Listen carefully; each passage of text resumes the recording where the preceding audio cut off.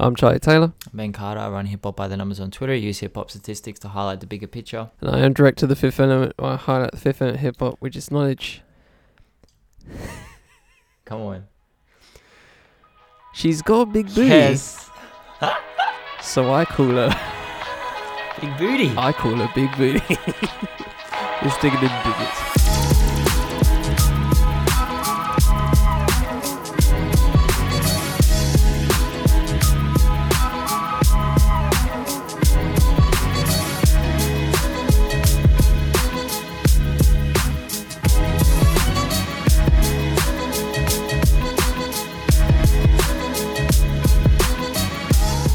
Got a big booty, so I call her Big Booty. Skirt. I'm so irritated. Honestly, I forgot where that song was, and I put on the album. I was just like, and as soon as it came, I was just like, I literally bust out laughing because it's just so. It's like it's such a crap first line to any song, but it's so iconic for just that reason of it's so crap. But oh god damn. Oh, he starts. He's like, you know what? I've got a song with starting Kanye a song West. with that. Yeah, I got a song with Kanye West. My second single. This is a huge moment for me. She got a big booty, so I call her Big Booty. It makes sense. It's logical. It's logical. Yeah, if you have a memory of a goldfish, like. But that's the thing with Big Booty. That's the thing with two. That's what I'm gonna get into, man. He's well ahead of his time. He was ahead of his time. Okay, all right. Hi Ben, how's your week been? What have you been up to this week? Yeah, it's been a rough week, but I didn't prepare anything for these albums that I'm about to speak on, so I'll just run through them quickly. I got around to Time by Your Old Droog, which I thought was really, really solid. The track with Aesop Rock is amazing. I don't think this guy can miss Your Old Droog. I really do think I think it was last year he dropped his last album, and that was great. This is great. Please, and the artwork's really fire. I was seeing him promoting it on Instagram the other day, and I really wanted to cop the vinyl because it just looks amazing. So that was a good project. Don Monique, Boss Bitch Bible. I didn't know what to expect. I've never listened to her before. The song that I really liked was the joint with Harry Fraud. He produced it. Let's see what song that was called. I think it was like the third song, Paid in Full.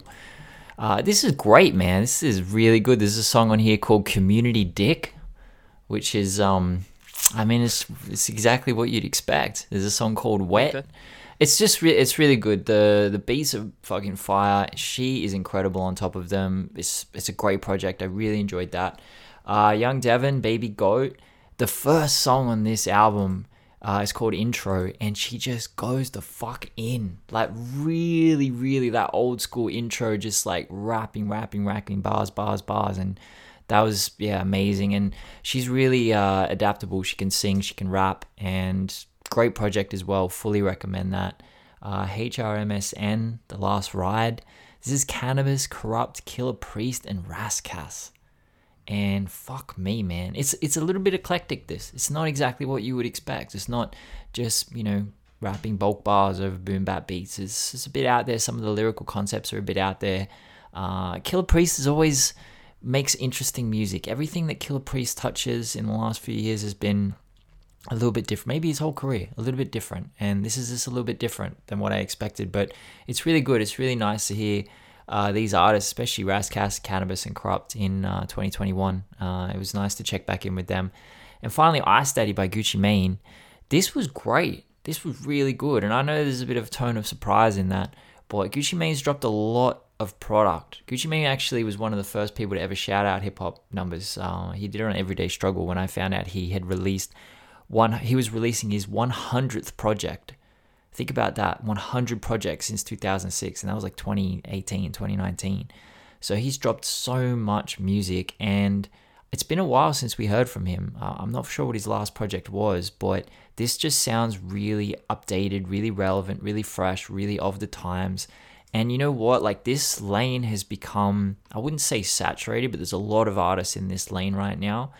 And Gucci Mane sounds like he's finally given it the stature he deserves. Like, he is at the top of this lane. Like, he was one of the creators. He was one of the forefathers of this. And he actually sounds like that on this project. He really does. It sounds like he's kind of coming back in and overseeing everything. And yeah, it's a really good project. So I know there's a lot of people out there who probably haven't tapped into Gucci Mane in a while because he does drop a lot of product. But if you haven't and you used to like him, then fully recommend going back and checking Ice Daddy out, because it was great. So yeah, that was me, Charlie. What about yourself? Yeah, I got a really good mix in. Start off with Tony Allen, There Is No End. This is a posthumous album from Nigerian drummer who died late April, RIP. And, this guy is just in African music and Afrobeat especially, a legend in every sense of the word. Basically a co-founder of Afrobeat in general, which is a kind of just that's something to have on your resume. But yeah, this is the first album I've listened to of his, and considering it's posthumous and the good people at Blue Note Records actually have fulfilled this project. It comes off really eclectic, I think, in using your word. It is a very interesting project to listen to. There's some great features all around. So even not, and you'd think you wouldn't know anybody, but it's actually got some real notable names coming through. I'm just trying to find the ting. Track list right quick as I move. I've been listening to a lot of Quiet Storm recently. Shout out to 5VPN Radio. Just want to plug that right quick. But yeah. It's a really fascinating album. I'm trying to find the freaking features. Jesus Christ. Track list right quick. There you go. So we have Sampa the Great on Stumbling Down. That was great. Très Magnifique with Tsunami is amazing. Love that track. Lava LaRue on One in a Million. Danny Brown on Deer in Headlights. Marlo, obviously L'Orange and Solemn Brigham on My Own. Ben Okri and Skepta on the last track. On the second to last track, Cosmosis. So there's names. There's names that people know. There are some good others as well. Lord Jamonte Ogbon is great. Korea Oddity on Rich Black is great. Hurt Your Soul with Nate Bone, amazing. So yeah, it's a really it's not just like Afrobeat. It's more got like a more electric tones, I think, coming along, and obviously the drumming by Tony Allen obviously comes through and sets the foundation for everything. But yeah, everyone else just really fits into the puzzle, and it's a very fascinating album to listen to. So just off the names alone, please give it a listen, because it's really, and obviously it's a posthumous album, and you guys always listen to shit when people die. So that's when people like myself in this case actually listen. So it comes to that. It be like that sometimes. Kaya Baby, P.S. It's not about you. I remember this is one of those cases where I follow someone on Spotify off like a couple of songs and just wait for them to drop something. And this was one of those cases where I was just like, oh, well, there you go. Oh, she's coming through with something. And this is an album. It's about just under 40 minutes, and she in similar ways you were talking about. I think it was Dominique or Kaya Baby comes through with like 2 tracks of just like heavy bars, first 2 tracks, especially Secure the Bag, which really gave me like Meek Mill, Dream Chasers era kind of vibe going on. It's very self-determined. I really like that. But the deeper you go into it, for stuff like California Dreams, which I really enjoyed. I think 100 Miles is another one I really enjoyed. Throughout the middle of the album, it really gets into like a melodic trap kind of thing going on, which is it has a good change of pace as it goes, and really keeps it fresh, and I really like that. Talk of Queens interlude has a real nice hip hop beat as well actually going on, and that while that's one of the short tracks, I really relish that one. And True Stories just a really good storytelling track overall. Horseman, I'm a horseman. Oh God, I hated that one chorus, that one hook. I'm a horseman. It's just that was cringe. That was cringe last, right? I can't believe I didn't even pick up on Horseman. I just said HRSM, and yeah, bro, I'm out of it, man. Horsemen. Come on, the whole first track was literally just like 4 horsemen in the apocalypse. Oh, I know that. Yeah. But, well, you clearly didn't, but there we go. I mean, yeah, no, that's true. I forgive you. You are forgiven. I'm out of it, man. I'm out of it. You are forgiven. I mean, fucking second track's all centaurs, bro. Anyway, yeah, I don't know if it was my mood. Like, I feel like I need to listen to this again, cause I wasn't really too into it wholly. I just found like a lot of everyone kind of blended together for me. But yeah, I think it's just one of those cases where I don't think I was in the best mood for it. Yeah. And I was just listening to it just to listen to it, and just get through my list of stuff to listen to. But yeah, I feel like if I gave it another chance, I feel like I'd probably enjoy it more especially from a bass perspective. Beat wise, I think it was a bit hit and miss for me. I was just like hearing some beats, and I was just like, okay, it's cool, samples are cool, but like just everything around the sample just like didn't work for me a lot of the time. But yeah, I'll reserve judgment. I'll give that a benefit of the doubt. Splurge Boys with Metox. I love me some Splurge Boys. Always keep up with Splurge Boys. One of my favorite UK producer duos.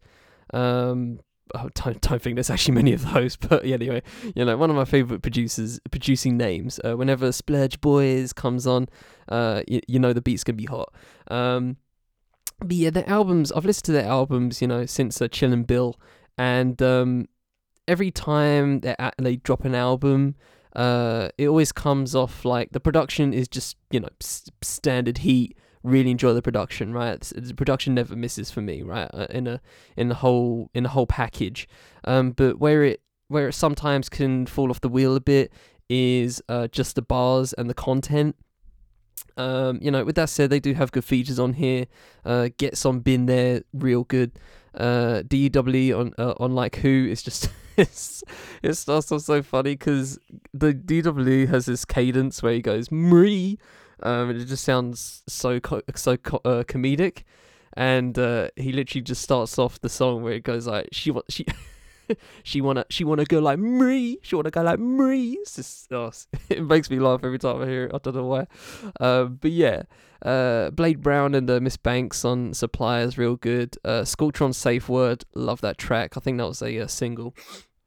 Legacy and Legacy Intro, which is, I don't know why it's an intro when it's the last track, but here nor there. Those are very interesting tracks because they really came off as like really, kind of one of those like from the heart kind of tracks, and they were like talking really personal. And you really get that. I don't think I've ever gotten that from a Splurge Boys album or track. So I was really impressed by that. But then it just gets into the more. Just regular stuff. Hotbox is cool. Been There is great. I love Safe Words. I think Every Day is another good one. But yeah, sometimes the bars just comes off just cool. You know what I mean? Just calm.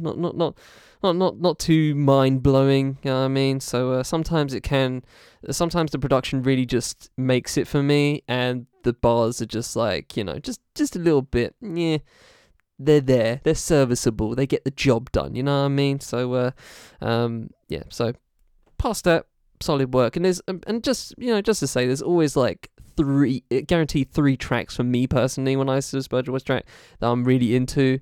Previously like P4 Bus, Grind Don't Stop, Forbidden Fruit still on my regular rotation. So Splurge Boys always have at least a couple of good tracks for me personally. But yeah, overall as a full package, they just always miss the mark just a little bit for me. Mumu Fresh, or Maimouna Youssef, aka Mumu Fresh, Queen of Culture. This is kind of her Vintage Babies Part 2, which hops onto our first album from I think 5 years ago, something like that, way back, produced by DJ Dummy, and they basically team up again. And this is so drenched in just like black positivity, and I'm really here for it. I didn't know where she was gonna go with it, but it's flexy when it wants to be. You know, she has the bar, she has the vocals, and she just has so much good variety here, and the production really comes across, just comes with her to that as well. D Smoke on North Star, they really come through well. Alex Isley on Key to Happiness is great. Sway with the Rap God intros, very fun. Amber Navran in Find a Way is great. I love Karen, and I don't want to spoil it for you guys, but please give that one track a listen. It's just very, very it's very to the point. Really just, yeah, super sharp, as to the commentary of it. And she's right, she ain't wrong. Reparations is like a very and this is the thing, like, she tackles subjects that are very, you know, they can be very deep, but she just brings life into it, and it's very light, and it's not like she's shying away from the subject, if that makes any sense, but she's facing it, but she's looking at it in a different way, and it comes across just very positive, and I'm here for that. You know, Key to Happiness is just super, just wow, it's just super utopian, and you know, I'm here for that. Rap God is very flexy, as the title would assume, title would give you. And yeah, man, there's just some great stuff in here, and I love the outro, which I assume is just an elder from Mumu, in some fashion. I think it's her mother. I'm not sure. Don't want to assume, but yeah, she gives some good bars on just on the outro. So yeah, man, shout out to Mumu Fresh. Always love me some Mumu Fresh. Still pissed that I never saw her live when I had tickets to the Jazz Cafe, and my train line fucking dipped out and I couldn't go. Still pissed to this day. And lastly, Angelique Kidjo, Mother Nature. Start with a great African artist and end with a great African artist. So I also looked up Angelique Kidjo because I knew of her before, I've heard of her before, and I just wanted to look her up. She's 60 years old and has been dropping work since I think the 70s, or actually the 80s, early 80s. So she's been going on for at least 40 years, and she, I mean, I haven't listened to her previous work, but Jesus Christ, for a 6-year-old coming through, she is so versatile, and the features on here are crazy. Shagunza, let me get that correct. Shungudzo, on Choose Love, great first track. Yemi Alade on Dignity, Mr. Easy, and Salifa Keita on One Africa, One of a Kind. Mother Nature, the title track's amazing. That's just herself. Burna Boy is on Do Yourself. Sampa the Greats on Free and Equal. Earth Gang is on Take It or Leave It. And also Blue Lab Beats and Ghetto Boy are on Fired Up, which is so fascinating to me because one of my favourite tracks of this year is Blow You Away, which is Blue Lab Beats and Ghetto Boy, and it just sounds like those two tracks were just made in the same place, made in the same session, and Angelique Kidjo just came on this one and obviously that's her track, and it's just great. This whole album's just great to listen to. It is super positive. It's nice and light. It's very bouncy. Great just African music overall, and I'm fucking here for it. So yeah, man, shout out to Angelique Kidjo, genuine legend in the game, and glad I finally got into some of her music because I've been really looking forward to just diving into that in some fashion. And there's some great stuff I want to listen to from back in the day. It's like this one she had in like 2016 or 2015 that just sounds so good on paper, and I'm here for it. Anyway, with that said, we shall get into Volume 3, if I'm correct, of Contemporary Cool.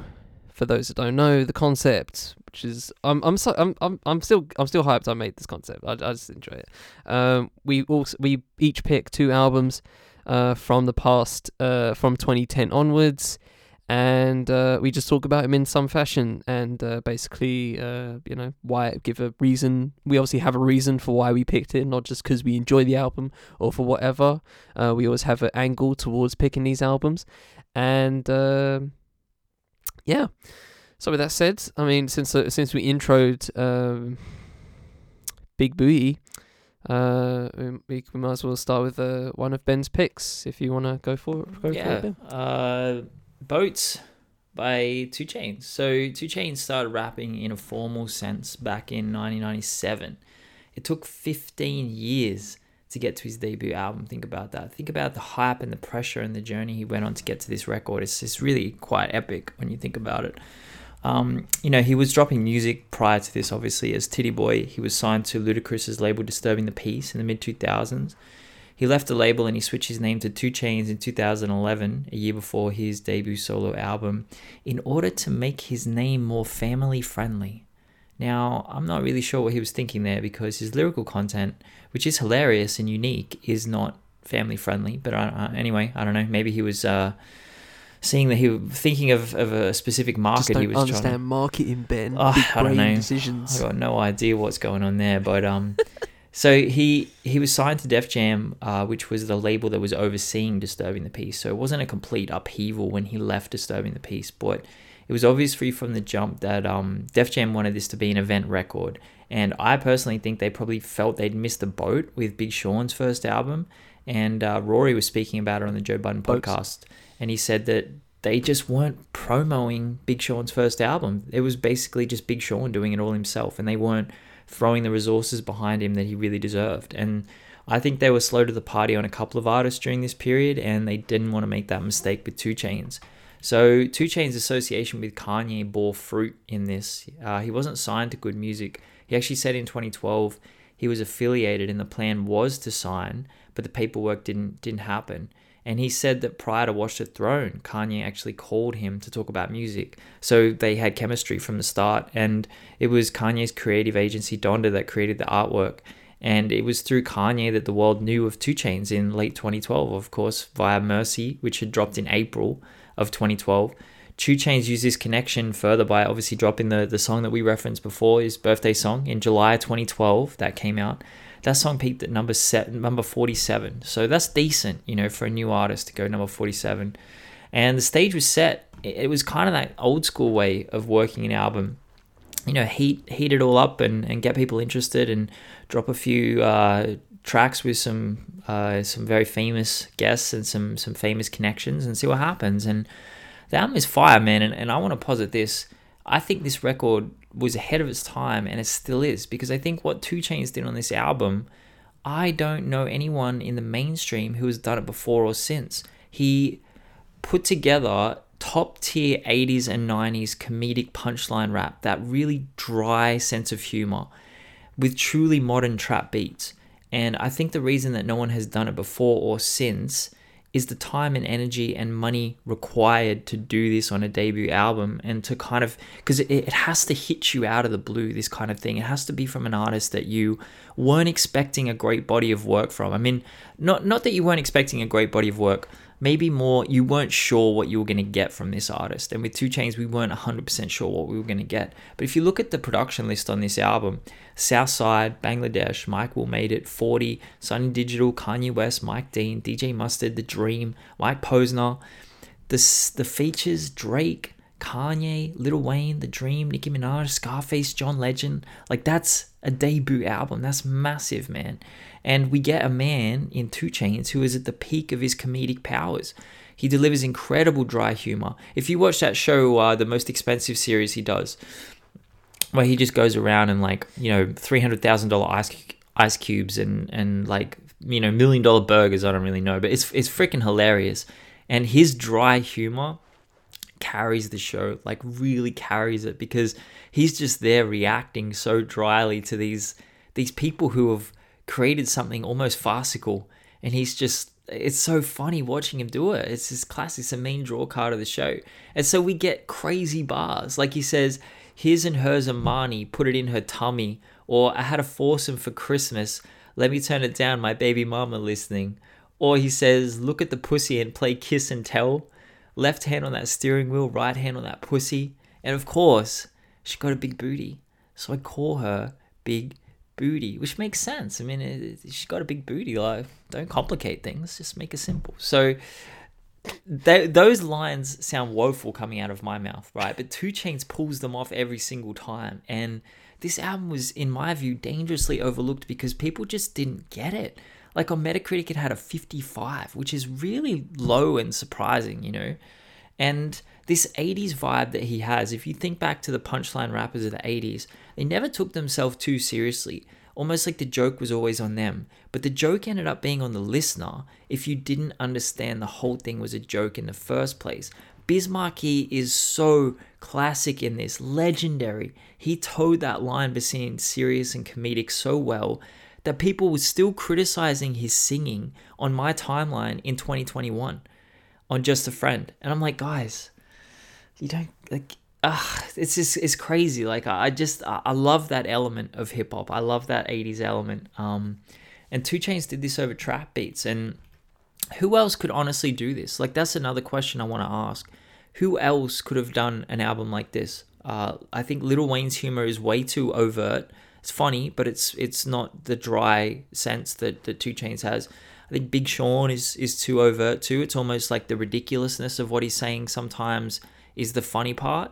I can't think of anyone else in the mainstream. And, you know, 2 Chainz was in his mid to late 30s on this record, and this is an album of experience. And that's the part that I gets lost a lot, because there's a lot of, I guess, what you'd call immature humor on there, where there are bars that are just meant to be funny when you're, you know, like a teenager, because it's just like, yeah. But I just think it's quite a grown and mature album. It's not, I don't want to say cynical, but it's, he planned this shit out, man. It's a great project. I've always loved it since the day it came out. I'll give you props for the laying out of that, and, you know, talking about how he got to that particular moment is, I think, lost on a lot of people, and was definitely lost at the time. And it probably still is, actually. Now I'm thinking about it, because you know, when I do hear, you know, 2 Chainz, is a lot of the commentary around him, you know, from what I hear, is just like, you know, he's good for a feature, like, you know, I mean, he's good for a feature, but I'm just like, but sometimes just like, I don't know if he can do an album, you know what I mean, stuff like that. And, you know, he's had a couple of albums here and there that have, they've all done well, right, commercially. Yeah. But, you know, the Trap Girls one, I didn't mind Rap Will Go to the League. I enjoyed it. A lot of people, I don't think, did, but I enjoyed the down to earth nature of it. I'm just here for that kind of work. And again, I would like to say, you know, nice. It was a good way of framing it. You frame that shit very well. But to say it's on a level of a Biz Markie in the satirical nature of this, I'm not subscribing to that wholesale. Okay, I'm taking a bit.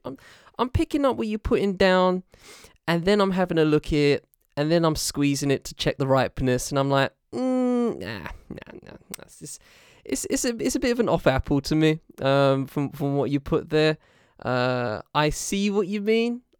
I can a little bit get into that, but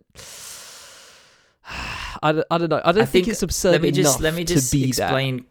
Just quickly. The reason why I came to this conclusion was watching him on Most Expensive Shit and seeing the way that he reacted, and he was just like the looks to camera, the cuts, he would say things and lead people down a path to think he was being serious, but he was actually making fun of them. And not in a cruel way, not in a mean way, just in a funny way, like kind of. And that's what hit me when I hear Pickin' Boogers and I hear this, and I'm like, okay, it's different. Don't get me wrong. 2 Chainz is a little bit more overt with this, but that's almost the point. It's almost like he's taking it over the top even further. It's like, you guys take this seriously, and that's funny to me because these bars aren't that serious. Does that make sense? Like, that's the reason why I came to that conclusion. But I don't think they're on the same level in that sense. I think Biz Markie was significantly more subtle with it. I don't think it's a matter of. I don't think it was a matter of subtlety. I find like if you're gonna do something of that nature, I feel like there's see with the way you framed it, I don't understand why something like Ghetto Dreams is on here. You know what I mean? Like just having John Legend, doing John Legend stuff, and having fucking Scarface of all people, one of the darkest fucking dingiest rappers of all time, going, it's like the world stands still. Yesterday your little man got killed and all he ever wanted was a bankroll, but he died too young because the game's cold. Like, I'm not getting the satirical nature of that. You know what I mean? Like, so if I'm taking what you're saying, if I'm picking up what you're putting down wholesale, it makes stuff like that. I can't compute that. But when I listen to it, what I came away when listening to this album, and it's the first time I've listened to this album fully. And I knew of the singles because honestly, as if you're dropping 3 singles, there were probably no hotter singles at that time than No Lie Birthday Song and I'm Different. Like, I heard those tracks, right? I had friends constantly going to me, I'm different. Like, everyone was doing it, okay?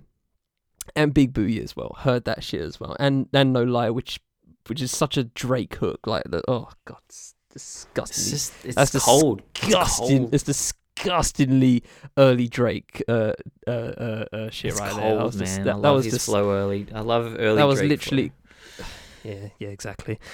So yeah, I came out of this thinking like, bro, this album was carried by these 3 singles, I swear.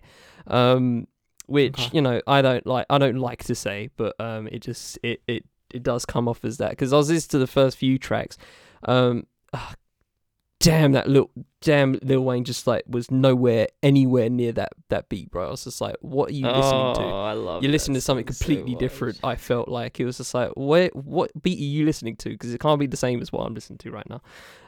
But yeah, going across what you were saying, I'm just like, if it was like that, and I can imagine it.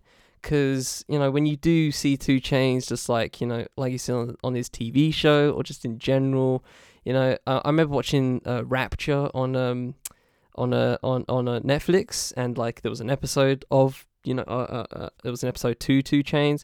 It was around the time when he was doing the is it Pretty Girls Love Trap Music? Is that the name of the album? Yep. That's the album. Yep. Yeah, exactly.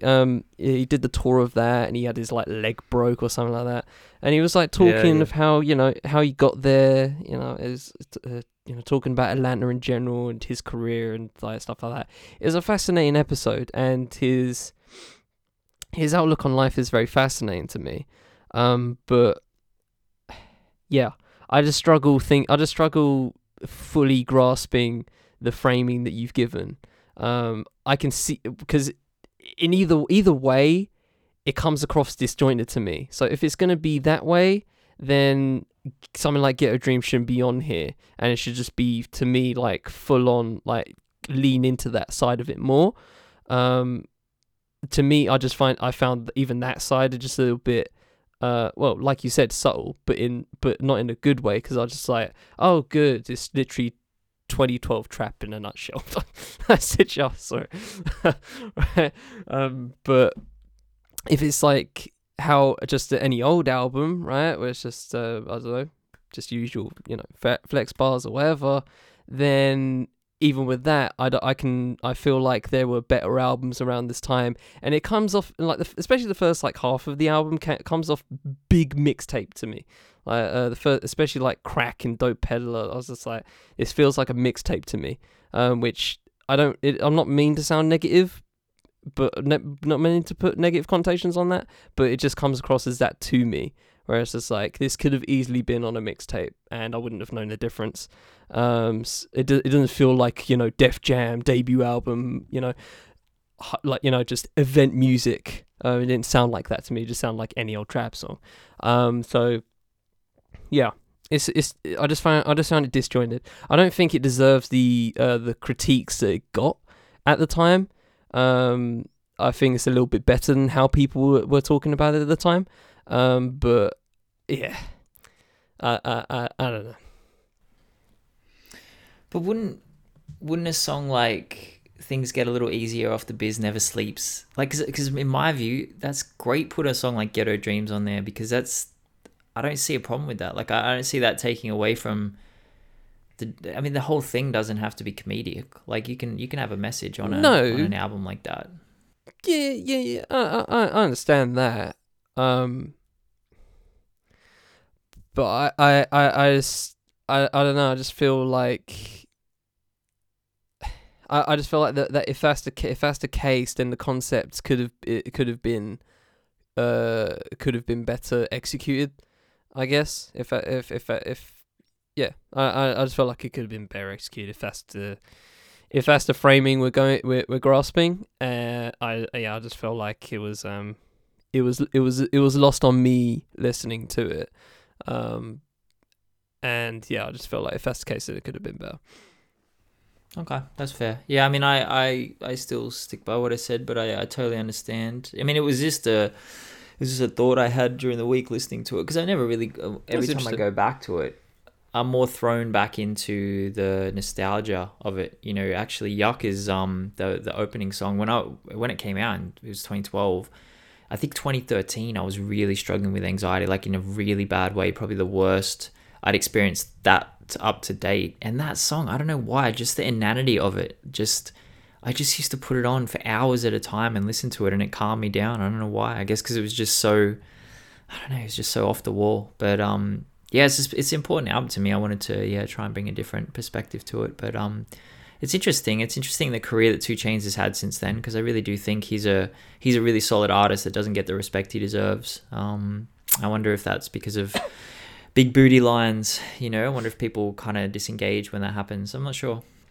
Yeah, when that kind of stuff comes around, like I can live with a bar like that, but you know, if it wasn't 2 Chainz, and if it was like, I don't want to throw an example because I don't want to conflate, but like, you know, if a lot of other rappers threw that kind of bar out there, people were just going like, whoa, that's corny, you know what I mean? So I feel like in that case, 2 Chainz succeeds because, and I guess that fits and adds more to your angle, and to the validity of it, because literally when I heard it, I literally just laughed out loud. I was like, fucking hell. Yeah. You know what I mean? Just, it's funny. So yeah, but if a lot of other rappers said that, it would just come off as super flat and baseline corny. So yeah, I guess there's some validity with that. Just that one bar validates a lot of what you said, I must admit. All right, do you want to jump into your first? Which would you like to do first? I want to do Cormega's Mega Philosophy, which is so fascinating to me because I remember listening to this album for the first time, and this year was 2014 was really like the year where I started actually like discovering new shit, and actually just discovering for myself. And I don't know how I found Cormega. I don't know how I found Mega Philosophy, but it was there somehow. I found it. I listened to it and I enjoyed it. And I've enjoyed it on and off ever since. I've always just like, you know, just whenever I've heard Cormega's name, I'm just like, damn, Mega Philosophy was good. I'm going to listen to that again. And yeah, I just listen to it, you know, just every now and again, every few years, just to get it back, because I had Rat Basquiat and Mars on my regular rotation for a fucking while, like for a good 4 or 5 years. So those particular tracks never leave me. But everything else around it, every time I listen to it, it really, the word authentic really comes to me a lot when it comes to Cormega, especially just as an artist in general, but obviously as it pertains to this album, just super authentic. The commentary of industry games in some way with tracks like Industry, Honorable, valuable lessons, just to name a few. Just he comes across as, and this is like 10 years after his previous album. So, you know, I feel like the story of Cormega overall is, I mean, A, definitely worth a retrospective one day, but just B, just completely fascinating to me, and how he has especially used this album to, I guess, blow off steam in some way and just come through just some heavy shit. You know, just the start of the first, I mean, Mars especially, like, it's Cormega, AZ, Redman, Styles P, back to back to back, all delivering heat, no hook. It's fucking silly. The beat is clean. Industry has a Louis Farrakhan sample, which, you know, we've talked about that very early in our tenure when we talked about religion. You know, that's herky jerky to talk about, but, you know, but even with that, the first verse just comes across as just super, just to the neck of just the industry. Exaggerated tales of hustling, we quick to pass judgment and fail our brothers. Instead of talking about Lauryn Hill, talk about Lauren's skill. Truth be told, there may be never a girl as ill. Don't gossip about Dame Dash. Give props to Dame Hand for the rise of Jay and for signing Kanye, man. Niggas is crazy, that's why we ain't got shit. Rappers hate each other, not the labels that got rich. Don't care about culture, they only want profit. If your album sells slow, bet you get dropped quick. Q-Tip warned us the industry's toxic. For reference, check out BDP, Sex and Violence. Styles P made I Get High. It was playing all day. When Styles made I'm Black, it didn't get enough play. I guess they got a problem with anything positive. Doesn't make sense if it doesn't bring dollars in. Like, if there's any critique of the industry, and, you know, for what we have talked about for several episodes on a regular thing, talking about the industry, talking about major labels and how this machine works and how this machine does not value artists in the way that it should, I point you to that track. Just first off, that it just makes, and he gives literal tracks that just, you know, it's there. You can look that shit up if you want, and it just speaks so much to me. And that's something I didn't get when I first listened to this album way back in 2014. It's just something I was never privy to, and I never actually just looked up and, you know, investigated for myself. And obviously with this podcast especially, I've been very acutely aware of that kind of stuff now. And listening to this whole album, then, you know, that those kind of lessons really come across throughout in a lot of ways. And he does it in a versatile way, and the features just break it up nicely and deliver different perspectives on things. I just love this album. The more I listen to it, and it's really grown on me, and it really adds to, like, even the EP that Cormega dropped last year, Mega, which was just basically a bunch of life lessons on wax. Coming from someone like Cormega that clearly has a spotted history as it pertains to just value as an artist, whether he has been devalued over time, according to some people, just the whole thing speaks to me, and it really gives a very great way of critiquing everything, and, you know, the stuff that a lot of people should really talk about more often, and especially think about more often. Yeah, I mean, let me talk about that history for a little bit, because I think it's really vital to this record. So a lot of people knew Cormega through Nas or Havoc or even Capone from CNN. He was friends with all three of these as a child, and he was in prison when Nas was recording One Love and got a shout out from him on the song. And I don't know if anyone really knows this. Maybe it's common knowledge, but I was actually unaware that Cormega actually wrote a response whilst in prison called One Love, and it ended up on his album The Testament. And it just opens up with, "Dear Nas, what up, son? It's Mega." and Cormega was then on It Was Written, which of course the song that he was on was it had AZ and Foxy, and that was the firm's first appearance. Now, Cormega was signed to Def Jam based on his performance off that song. And Steve Stoute and Nas decided to create the firm along with Dr. Dre and the Trackmasters. Massive, epic, huge group. Listen, think about that. Nas, Dr. Dre, Trackmasters, Def Jam, Steve Stoute. Bro, that is as big as it gets in the late 90s in hip-hop. But Cormega was left out and replaced by Nature right before the album. Apparently, there was artistic and contract disagreements, and that's why he was left. And so Cormega's career lurched a lot after that. And one thing I see with these 90s artists who didn't lock down a major deal, they really bounce around labels and situations. So Cormega's debut album went 111. His second album went 95. That was the last time a studio album of his charted on the Billboard 200. That was in 2002, I think, 2004 maybe. And, you know, it was actually 5 years between albums. So 5 years between his Mega Philosophy and the one prior. And there's been no Cormega album since.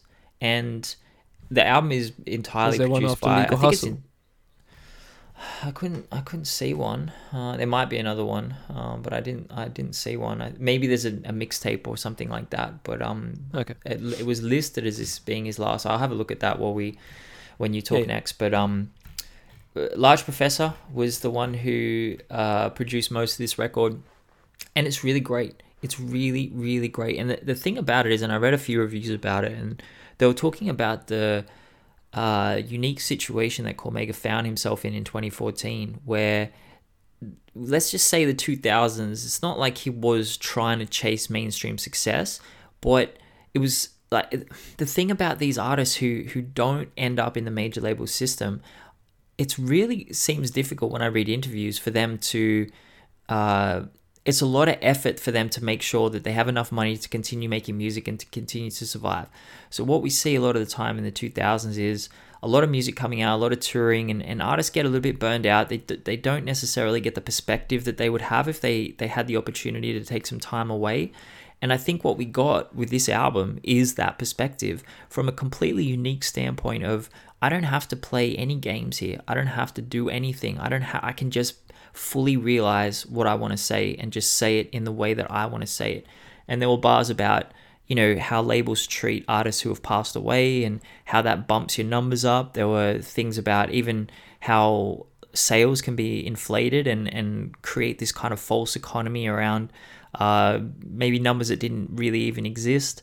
So it's a very mature album, and I think he was 41 when this album dropped, and it really comes through as an artist who, and what I really liked about it, there was no bitterness, there was no resentment. You know when you listen to an album of someone either critiquing the industry or critiquing mainstream rappers, and you feel a little bit of bitterness in there and a little bit of resentment, like there was none of that with Cormega. Nothing at all. It was just knowledge, and it was just objective, and it was really, really refreshing to hear that.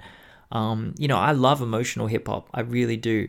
And this was emotional, but in a different way. It's kind of like knowledge based and wisdom based, and someone who's been through a lot and experienced a lot and seen a lot, and just a great project front to back, like really, really amazing project. And it hit me out of the blue because I've never listened to a Cormega project in my life, and I didn't really know what to expect. I was expecting kind of those 90s boom bap kind of situation, but it was just more than that, you know. It was the content was really deep, and I really appreciated that. Yeah, I knew you enjoyed our first listen. I was thinking just like I want to give Ben saying he hasn't listened to yet, and I felt I don't know, I had a hunch that you haven't listened to Mega Philosophy, especially. Yeah. I was just like, yeah, he'll rate this. He'll rate this. But you know what hit me? Just not to cut you off. Sorry, not to cut you off. But like the thing that really hit me was this felt like a first album concept kind of thing. Like a really, like when I first listened to Master Ace's album, I think, was that in your best albums of the decade or something like that? Like that's the kind of feel I got from this record. Like a real event concept, and yet it was simple. It wasn't like it didn't feel like a To Pimp a Butterfly where it was clear that like significant amount of time and energy was spent on it. It felt almost like he just it's just over strain half an of hour. conscious thought. Yeah, it just kind of came out, but it comes out reading like a full-on concept album, which I thought was incredible. Yeah, so that's what the first impression I got. It was amazing, to be honest. I appreciate you putting me onto that. Yeah, it's interesting you saying, you mentioned Nature, and he's obviously on Divine Unity, so that's kind of fascinating. Also, he has, for those who don't know, has Black Rob, R.I.P., Maya Azucena, I think that's how you say her name, and also Raekwon on Honorable.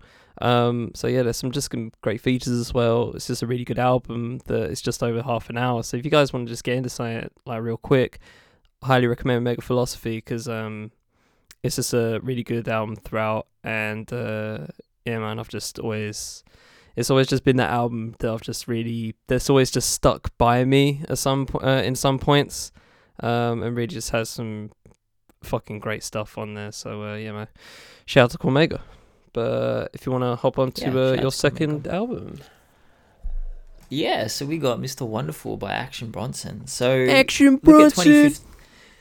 2015, I actually saw a picture of him this morning on Instagram, and he has lost a lot of weight. He looks amazing. So huge shout out to him for that. That was really cool to see.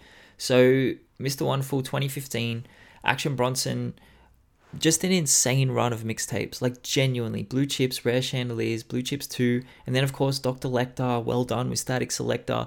This is a man who can rap over any beat in the world and sound good. Like, that's the whole point of his mixtapes. Just the diversity and the adaptability of his technical, skill is unbelievable.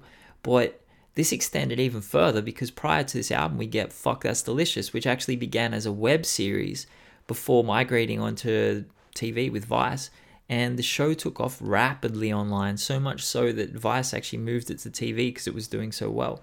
Now, what culminated was Action Bronson being at the forefront of the conversation at this time. He found himself actually at the pinnacle of the mainstream, with an opportunity to capitalize in an incredible run of hard work and deliver a mainstream gem. Like, he had that ability, and he gets us. I'll tell a story on here as well, which really highlighted to me the opportunity he had. 40 sent him a song, producer 40 sent him a song, and I'll tell about it here. But like, that's your moment, man. That's when you're like, okay, now I'm gonna peak up, and this is gonna be my number one Billboard 200 album.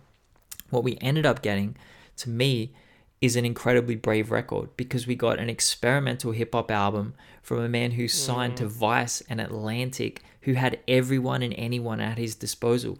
40 and 88 Keys, production credits, Mark Ronson too, but instead he fixates on the Alchemist beats, the Party Supply beats, the Static Selector beats. He gets Big Body Bess on here twice, which is amazing because he's an incredible character. If anyone's watched Fuck That's Delicious, Big Body Bess is oh my gosh, man, the one-liners he comes out with is hilarious. I need an ad-lib album from Big Body Bess one day. It's unbelievable. And Brand New Car, like, it was such an interesting rollout and such an interesting beginning. Like, Brand New Car, he's singing this really interesting hook, but it's a genuine bop, and it's just left of center, if that makes sense. So it is poppy, it is kind of sounds good, but in his own unique way, and I really respect that. From there, we get like some traditional adaptability. Like, The Rising is a really wonderful piano-based beat with Bronson in his really trademark flow. He raps with a sick sense of humor. Like, he just has this totally, again, left of center, off-kilter sense of humor that he says bars that only he could say. And it's different with 2 Chainz, where, you say only 2 Chainz could pull that off. This one, it's like only Action Bronson would have thought of this. Like, some of the bars he comes up with are crazy. We get Terry, which is a beautiful, wonderful song. 3rd single that was, produced by Alchemist. And it's a real look into his content because, there's vulnerability and insecurity in here. He says, I need a hug because the drugs are taking over. I could see him saying that to a 45-year-old stripper on a Tuesday morning in the middle of Leeds. Like, you get that sense from him, that struggle. It's like, it's authenticity in his bars, even when they're quite, over the top. It's just crazy, man. And it lurches from here to there, but it's still cohesive, even though it lurches. Like, Actin' Crazy was the 2nd single. That's produced by 40. And Bronson said about this, that he said that the beat and the song was presented to him. 40 doesn't work with everyone. Boom, he wants to work with me. If the opportunity is there, I'm going to go through that door. That's how it is for me. I made that opportunity happen, and we made a beautiful song. And this is what I mean. Like, Bronson was sitting on something special here, and the album is genuinely special, but in a different way. Like, Baby Blue is the gemstone in Bronson's career. I think the way he mimics Chance with the chorus, the sung chorus, before we get a genuinely great Chance the Rapper verse is really great. And Bronson is interesting as an MC because he raps really, really well, and he says things in a way no one else would, or maybe even should a lot of the time. And he never tries to out-rap his guests. I really like that. He usually sets up camp somewhere completely different to them conceptually. I really like that. It's really fascinating. The album just gets wilder as it goes on.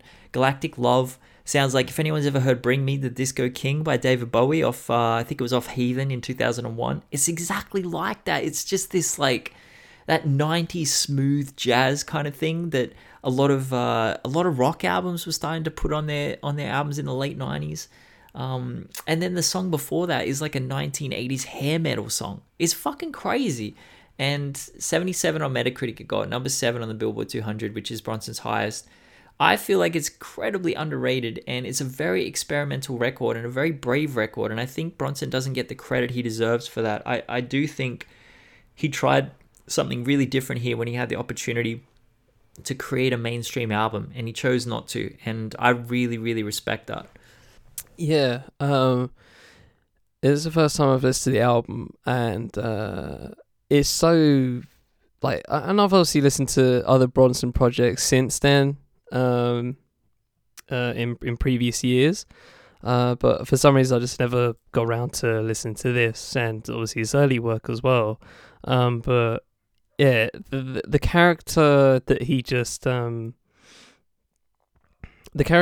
has in general, just like when you hear him, when you like watch him in interviews or whatever, it's just so laid back, but and the flexes are there, but it's not like it's not like, just, it's not in your face, if that makes any sense. It's just like casual flexes. It's like, yeah, I'm just gonna take a plane, just gonna take a plane to this place and just chill for a bit. It's so unassuming. I love it. I love his attitude, just in general. And in this album, like, I think you really nailed it in terms of just overall thoughts to it. It is very experimental. It's very adventurous. It really takes you on a ride, and not every track is different in its own way and has its own, signature flavor to it, and it just never gets boring. I like the track you mentioned, or the track you mentioned before Galactic Love, Only America, is just super, just like, what? It's super rocky. I think that's the one I'm thinking of. But yeah, it's just it just goes all over the place. It really is a really interesting experimental hip hop album in every sense of the word. And I think the word underrated really comes to my mind here when listening to something like this. And you could easily get lost in, and I've noticed this, when listening to his work in general, but like, his bars just go everywhere and anywhere. It's so fascinating to just like, I just want to ask him, like, how does he even, because they always come off as freestyles, you know what I mean? But he's also on topic, if that makes any sense. Like, he's on topic but also off topic at the same time. Like with something like Easy Rider, right, which is, just by the name, obviously is inspired by the 60s film, I think 60s or early 70s. And if you guys ain't seen that, like, well, just go take a peep, because it's a very simple concept. But like, he goes a verse on that where it's just praise the Lord, I was born to drive boat. Feeling like Slash in the middle of the chapel, I'm leaned back with the Les Paul. Shit I smoke is like cholesterol. Spilled dressing on the vest at the festival. The best of all, had a midget Puerto Rican at my beck and call. Best believe there was neck involved. Fucked around and almost wrecked the Saab. I don't know if he says Saab in the way I say Saab, but it's just like, okay. We took acid for 10 days straight up in the mountains. Started running with the stallions. Playing frisbee in the West Indies. Did the tango with my kidneys. Eyes open. Now I know just who my kids need. Rocking very loose pants. Buried a minute in the sand by the clock tower before I die. Take a shower. Like, what? What do you say to any of that? Like, it just goes it's everywhere genius. And anywhere. Yeah. It's fucking stream of thought in just. I've never heard such stream of thought. It's so live. It just comes off as just the most absurd freestyles you ever heard, but at the same time, it just comes off as planned in some way. I don't get it. I don't know how he has that balance. And I feel like there's a lot of artists that try to do something like this, but they're just either too afraid to, or they simply can't. And you know, just underrated as shit, man. This album is just a superb ride to go through. I think people talk about it enough in the just the lexicon of, you know, just really good albums to listen to and super creative albums. I think it's really creative. Like, it's just uber creative to go with. So yeah, man, it's a banging album. It's a banging album. I feel bad for artists like Action Bronson who create this kind of music and I feel like it doesn't get talked about the way it should. You know, I love art so much. Get Dissect on the phone. I know, bro. I know, but that's the thing, right? It's that whole line thing. by line. This shit. It's not talked about enough, so it's not gonna get the deep dive. And a lot of people, you know, with hip hop numbers, I see it happen all the time. People are like, "Oh, you're gonna do numbers on this album that came out 20 years ago," and I'm like, "Well, no, because no one cares about it anymore, and no one really cared about it when it dropped. It's one of my favorite albums." But at the same time, if I post it, it'll get 5 likes, and I'll feel like shit because I'm just like, well, fuck, man, no one listens to this album, and it makes me sad when there's great art and just incredible music. And I think more of the artists, because I'm happy we got the art. I feel fine. Like, I'm like, we've got it. I'm gonna listen to it all the time. But I'm like, does that artist know what they created, what they did? And I really hope Action Bronson knows, because this is as Charlie says, just brave and creative, and it's all over the place, man. So if you've never listened to it, but front to back, put it on. Just put it on, give yourself a drive, or sit in your room, put on the headphones, listen to it all the way through. And yeah, man, come back to me and tell me how you felt about it, because I think you'll enjoy it. Yeah, definitely. All right, let's get into our last, and it's my second, and it is, if you know me, this is obvious, but Lil Simz' debut album, A Curious Tale of Trials and Persons. So the reason I wanted to talk about this album, partly because I just wanted to listen to it again. I haven't listened to it in a while, and this gave me a reason to. But also, the angle I wanted to give to this is kind of like a quick example, a really good example of just organic artistry in how I see it, and organic growth in how I see it. So, you know, before her debut album, she had a lot of EPs. There's plenty that you can get into. You know, that you can find them anywhere. They're easy to find if you just find the names for them. And you know, the thing that comes across for those particular EPs are, you know, I like to call it just dream music, where, you know, it's a lot of looking up. There's a lot of talk about space. That's partly, you know, it was part of a brand at that point in that fashion, just mentioning space. But just in general, and how she talks, it was very conceptual, and it was very, again, just dreamy, just dreaming of certain things. And when it comes to Curious Tales, it's a shortish album. It's only 10 tracks, right? It's not her upcoming album, which is like nearly 20 tracks, if I remember correctly. No, 19 tracks. There you go. Nearly got that. But yeah, this is it's short compared to, and I want to kind of compare her upcoming album to this in some way. And the only place I can go with the new album is obviously her singles, Introvert, and I want to pick something like, well, Women and Rolling Stone, and I'm going to pick Rolling Stone especially, for this reason, and it'll make sense in a bit. So when you go through Curious Tales, when I listen to it, it comes off as incredibly grounded. But then in some tracks comes off as very, again, conceptual, right? I don't think Little Simz has murdered anybody, but she gives off that kind of vibe with a track called Dead Body. And if you haven't heard that amazing track, I'm so pissed that she stopped doing it live. I think she's kind of replaced it with Venom, which I also love, but you could do both, right? No, okay. But the first two tracks I absolutely love. Are still one of my favorite tracks ever, of hers, Persons and Wings.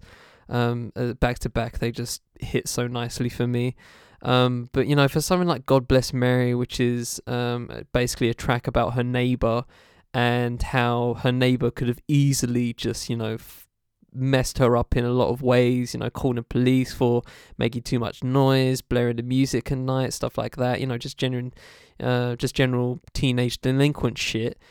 But she didn't, and she allowed her to, I guess, do her things. And Lil Simz comes across with a tinge of regret and understanding that she could have easily just rang up whoever and stitch Sims up, but she God bless Mary in that case. You know what I mean?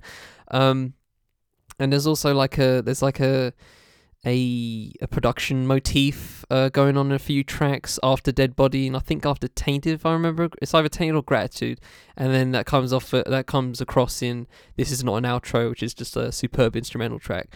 But the reason why I'm talking about organic growth is because when you listen to this album, like I said, it has very dreamy elements of just like thinking about certain things and wanting certain things. And also just that conceptual stuff that Simz is, just amazing for. But then you listen to something like the recent single that she dropped, Rolling Stone. If I can find it, it's actually, oh, there it is. There we go. Right, yeah. It's just like some of the first verse of Rolling Stone, right? So I was in Sao Paulo eating palm hearts and I couldn't believe my surroundings. True, I got the ends in me, listen to Heady getting gassed in the mountains. No time for thirst track, nigga, I'm quenched. I drink from a different fountain. Stop there. She is not, she does, if you listen to Trials in Person, she is not talking about going to Sao Paulo, eating palm hearts. You know what I mean? It's not even something like Good for What on Stillness in Wonderland, her second album, where the video of that is she's clearly somewhere in America, I think LA, and even with that it's very flexy. Okay, all her music before that, I don't think it was flexy. Dead Body is flexy, but it's not flexy in that way. And I just really enjoy the fact that Simz has been doing this thing in her artistry where, something like Drop 6, which came out during, obviously, her quarantine days, and it comes off very bedroomy. It comes off as if she was just recording in her bedroom. You just know that when you listen to her work, you know where she's at that point. Trials and Persons comes off as like, she had a few studios to go to. Maybe they weren't the best, but they, got the job done. And she was just writing all of her rhymes in her bedroom and just playing beats over and over and over again in her bedroom. When you listen to something like, Rolling Stone, for example, it's going to be on her latest album. That's just, she's out here, she's exploring, and she has stories to tell in that fashion. But she also wants to let you know that she's fucking prospering. And I just love that. I just fucking love that. I love every single part of that. And I just wish a lot of artists portrayed that more, portrayed that organic growth, and not start off with stuff that they're clearly not doing at the moment.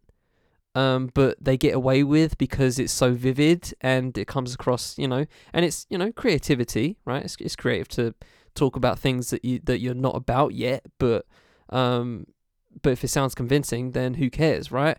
But I just like the fact that Sims doesn't exactly lie in that way, where she's talking about bedroom rhymes in her first album. She's talking about she's talking about going to Sao Paulo in Introvert, and she's talking about and she's making stuff in her bedroom and doing all the beats herself on something like Drop 6.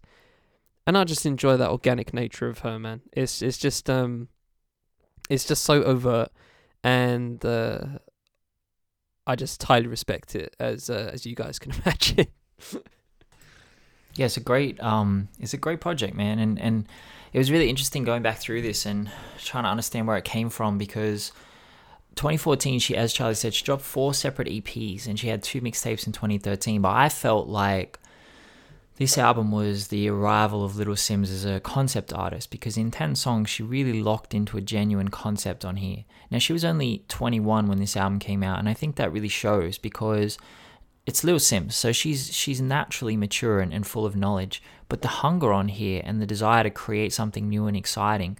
She had a lot of raps on her around this time, like Kendrick and J. Cole both co-signed her prior to this album, and the opening song is a statement that we've heard often in hip-hop. It's not backed up though by the rest of the album, but Little Simz has beaten down the door so many times now that in 2021, it's really refreshing, at least it was for me, to go back and look at the genesis of her current confidence and stature in not just music, but like everything that she does. And she willed this to happen. On the opening track, she talks about like people saying they told her, stop while you're ahead, the industry will break you, you're not strong enough. And you've got to do more than, you have to do more than rapping. She didn't do that.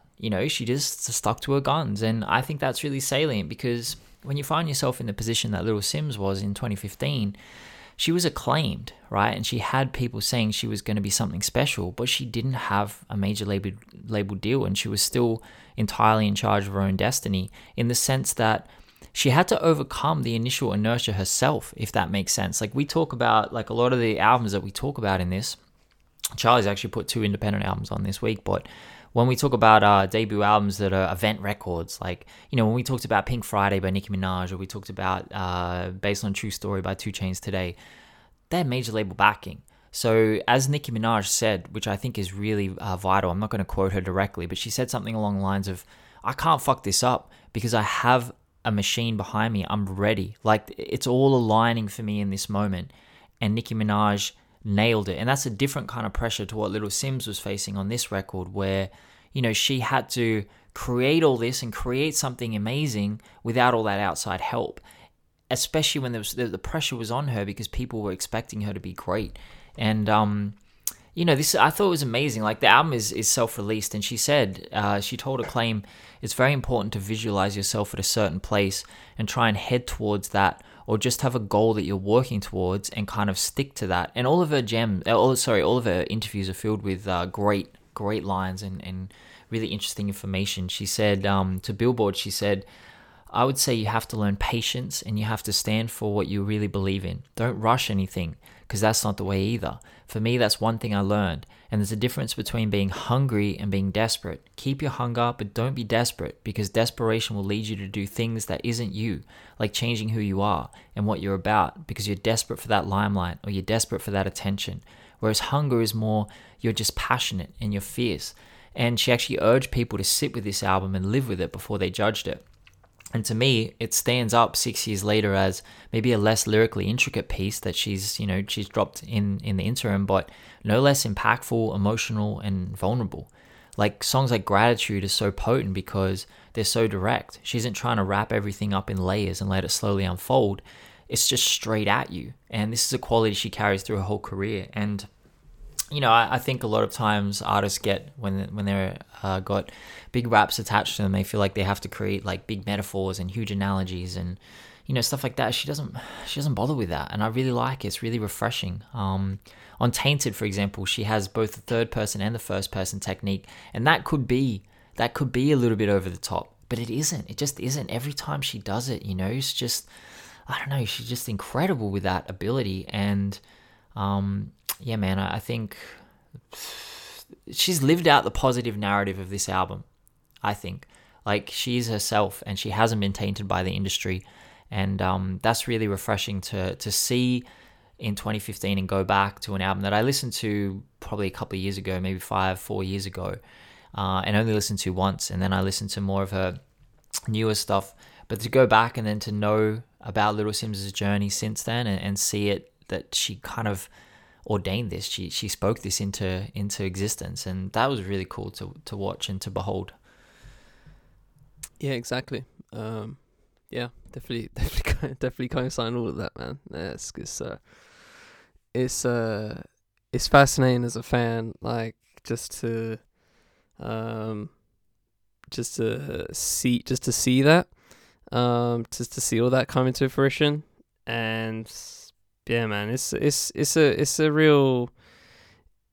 gratifying thing watching an artist you rate just consistently push themselves, and you know, and also just not trip up in that fashion where like where you sometimes have, I don't know, just like that one major thing where, and I think Grey Area was that project at this point, where a lot of people were seeing that and waiting for that and watching that. And obviously from the, you know, recognition she got, from the awards she got from that album in particular, it really, I don't think she can lose at this point. Like she, and clearly since Introvert is going to be, you know, 19 tracks, and you know, her previous ones like Grey Area's 10, Trials and Persons 10, I think Stillness in Wonderland's like maybe 11, 12 if I'm thinking about it correctly. That's not much. 15. There you go. 15 songs, Stillness in Wonderland. And obviously, that was very high concept. So yeah, I feel like the more tracks on this, like that's a oh, shit. Like that's gonna be a lot of. There's a lot of building that needs to be done there. But if anybody can do it, it's Simz. So yeah, man. This is partly just to say I'm just looking forward to the new album. But also I want to just look back and just you know, just enjoy the organic growth, man. It's great. It's what I'm here for. You gotta love it. Love to see it. Well, there we go. It's either that, and how about to enlighten if you have anything, Beanie? Nothing specific. Do you have anything decent? Not really. I got my hair cut, but apart from that. Oh, really? Okay. Yeah. I couldn't deal with the heat. Like, it's not for me. Yeah. Was it 22 degrees, 23 degrees? Funny, yeah. Right, fine. All right. Okay, all right. Did you cut it? Did you cut it all? There's no point talking to Australian about heat. It's just pointless. So it's just talk to Australian about weather. It's just like worthless. It's like, yeah, I mean, really? Talk to us about. Poor you! Like it's like so condescending. It's like fuck off. The other day it was 8 degrees in the middle of the day, and I was just like frantic. I was in distress. I'm like, this is just stupid. What is this irrationality? Like, this is unfair levels of coldness, and it was a bad day. I'm not gonna lie. It was a really bad day for me. Oh gosh, that's funny. Yeah, man. Like, we're not set up for this shit. We're not. We don't handle the cold very well. Yeah. Diddums, yeah. No, I just got I just got a fade. Like, I just got a real simple cut. Nothing crazy. I just the heat with the hair. Like, I couldn't really. It just felt different, and the humidity just made it feel uncomfortable in my head. So I was just like, I gotta get this cut. Like, if I'm gonna do summer up in any fashion, I just can't. Maybe I'll bring it back for the winter, but because I actually really enjoyed. I really enjoyed the fact that I just had a lot of hair for the winter, and I didn't really need to wear a hat or anything. it just kept my head warm in some fashion. So I actually enjoyed it in the winter. But yeah, once it got like to 25, 20 degrees for like a couple of weeks, I was just like, and especially sleeping with it, horrible. With the heat at night, it's just not it, chief. So yeah, man, got a trim. So that's pretty much it. And just working, just keeping it going, I guess. That's good. Yeah, and 5VPN Radio's dropped a couple this week. Guys, if you want to go peep, I dropped my first episode. Basically playing 70s and 80s soulful love songs, and I actually really, honestly, this is not to shit on What's Good or DITD, but not was it one of the best intros I've ever done, but just as a overall listen, I just really enjoyed listening back to it. Not to say I don't with the others, but it was just so different to me, and it really scratched my radio itch. I don't know if I've said before, but I just I did do radio before, and there was just a lot of constrictions towards that. Mm-hmm. And doing this as like kind of doing 5VPN Radio is like a specialist thing. It's freeing, and the fact that you can just like take time to curate some tunes. I only picked 8 because I wanted to be under an hour, but I could have easily picked more and had some fun with it. But yeah, man, it's just great. I love the format, honestly. I just wish it wasn't just on Spotify, but obviously it has to for, obvious reasons of playing the tracks. But yeah, man, past that, just hopefully keep that going. I just hope I find more time for it on the regular to keep doing it, because it's just it's nice to do. It's nice to do something different than talking politics on What's Good, or just talking general hip hop stuff on here. So just something different, and get to flex my musical muscles a bit, and just put people onto some new shit. So that's what we're always here for, to highlight the fifth hip hop, which is knowledge. Yeah, which is knowledge. If anyone didn't know, well. If we're plugging, I'm not going to be on hip hop numbers very much for the next few months, because I'm writing my book. I'm getting dead serious about it. I've sent it off to a few people and they really like it. And I need to get that manuscript. It'll come, man. It'll come. It's pretty intense. Because I was don't ask me to edit it, but yeah. No. The editing is I don't know who I'm going to get to edit it, but I was a heavy drinker back in my day. I was an alcoholic for about 4 years, and my friend was like, I can't wait to read the stories, from drinking, because we all have stories. We all have shameful stories when we're alcoholics. And I sent her this one story, and I'm not going to repeat it here because I'm going to save some of it for the book. And so she just sent the laughing face emoji, and I said to her, "What are you laughing at?" And it was a very embarrassing story. And she's like, "That's hilarious." Yeah. I'm like, "It's really traumatic for me, that experience. Like, that was really a rough thing to go through." And she's like, "Oh my God. Really?" And I'm like, "Yeah, I mean, that's awful. Like, it's terrible." And she's like, "Oh, I'm really sorry that you went through that. It's awful. She's like, "I feel really bad now." And then I started to feel bad because I was G'ing her up the whole time, because it is a funny story. It's fucking hilarious. So then I'm like, wait, no, now I'm sorry for making you feel bad. So, it's going to be an interesting read for people, I think. Because I really want that. I like that whole dry humor thing where you tell a story and people aren't really sure if you're being serious or not, and 99% of the time I'm not being serious, but I don't know how to translate that in text. I don't know. It works well in person. I feel like the British and the British have great dry humor. It's better than Australian dry humor, but Australians do have good dry humor, but it doesn't really translate into text very well. So trying to work out how to do that at the moment, and it's a huge task. Like, I'm a writer, I guess. Like, I've written a lot of articles, and I know how to get a point across quickly, and well enough that it'll interest people. I mean, I basically write an article every week for the podcast and then just read it out to you guys. So I do write a lot of articles. But writing a book is very, very hard. There's so much. I don't know how people do it. I've written 50,000 words for this book so far. And I don't know, I have no concept of it. I don't know where things go. I don't know what goes here, what chapter goes here. It's like this, in my head, it's just this massive, it's like a rubber band ball.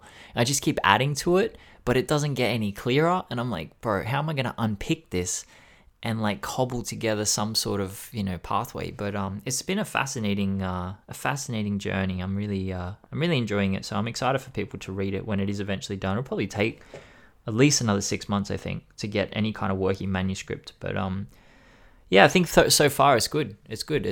Everyone I've sent it to, and I've sent it to a lot of people, really enjoyed it. So yeah, I'm hoping it comes out well.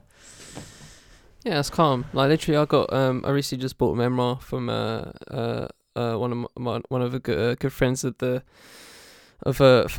Miss Tiana Bartoletta, and you know, she has a lot of, you know, just stuff like life to talk about in the same way you do, and I haven't begun reading it yet, but from the excerpts I've read so far of hers that she's put on her site and that, you know, they're very there's a poetic nature to it, and I get what you mean when it comes to the humor. You know, just vocalizing it is so much easier to get it across, and you know, I every time I'm in a group chat, it's just it's sometimes very impossible to like get sarcasm across, which I love to do. And it's just yeah, you read it again, you're just like, they're not gonna know that's sarcasm, do they? You know what I mean? Just like, you know what I mean? So yeah, I can imagine how that's gonna be to vocalize that on text, but maybe it's just a matter of like leaving it as interpretation. Obviously, if people know you, then they'll probably get it. But if it's like any old random person, then obviously it'd be a bit different. But that'd be kind of interesting thinking about that. I feel like there's some benefit in that, where if somebody read it first, and then I don't know, like you know, heard you talking about it on a press tour or whatever, you know, saying you have a press tour, like a proper author, you know, if you're on like, you know, doing interviews about it, etc., right, and you know, you drop in some dry humor in that, and then they go read it again, and maybe years down the line, if people know you better, and then they read it again, then they're gonna get a different vibe from that, and it'll add more layers to it, and so yeah, I think. I'd say not to like worry about how to actually vocalize the humor. If it's humorous to you, then just throw it on, and if people get it, they get it. If they won't, they will at some point, I feel. If they're copying a book from you, then you know they're gonna follow you in some fashion, right? So down the line, they're gonna realize that that was dry humor. Yeah. That wasn't serious at all. You know what I mean? So I think it's not worth worrying about too much. But yeah, I think it'll work in the long run if people value reading something again. So yeah. Yeah, I mean, the other side of it is obviously with mental health. Like, I was watching a video yesterday, and they started it with there's nothing funny about depression, and I was like, well, there's a lot of funny shit about depression. Like depression, you kind of got to laugh through the shit, you know. It's like, but there are people, and the hard thing is when you're writing a memoir about mental health, is it needs to be firstly inclusive of everyone, and that means that you have to take into account the aspect of everyone's journey that they're on, like the part they're in, and there were parts in my journey where it was not funny at all, and I look back on them now and I could see the humor in it, but at the time, there was no humor in it whatsoever. So I have to like keep it light enough that people can kind of laugh along in the pain, but at the same time, not offend people. And yes, it's a hard balance. But I mean, at the moment, I'm just writing. It's just like get everything down on the page and then see what happens after that. So that's the process, man. It's all a process. It'll be worth it in the end, I think. Hell yeah. Looking forward to it. Thanks, man. Looking forward to it. All right, we shall leave it there. Ladies and gentlemen, from the Fifth Element Podcast Network, this has been Digging Digits. Hope you enjoyed this episode. I've been Charlie Taylor of the Fifth Element. I've been Ben Carter of Hip Hop Numbers. God, triple double for Devin Booker, fucking beast. Literally, game 1 of the Western Conference finals, ladies and gentlemen. For time, if you wanna know when we exactly record, then now you know. What was it? I hope you will have a good week. Wish I was trying to do the same. But until the next time, take it easy, ladies and gentlemen. Peace.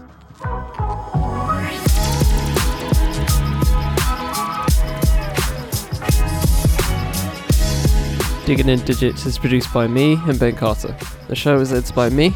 Music for the show is Piece of Video Games by Bonus Points. Place to Chill Records, availability to use.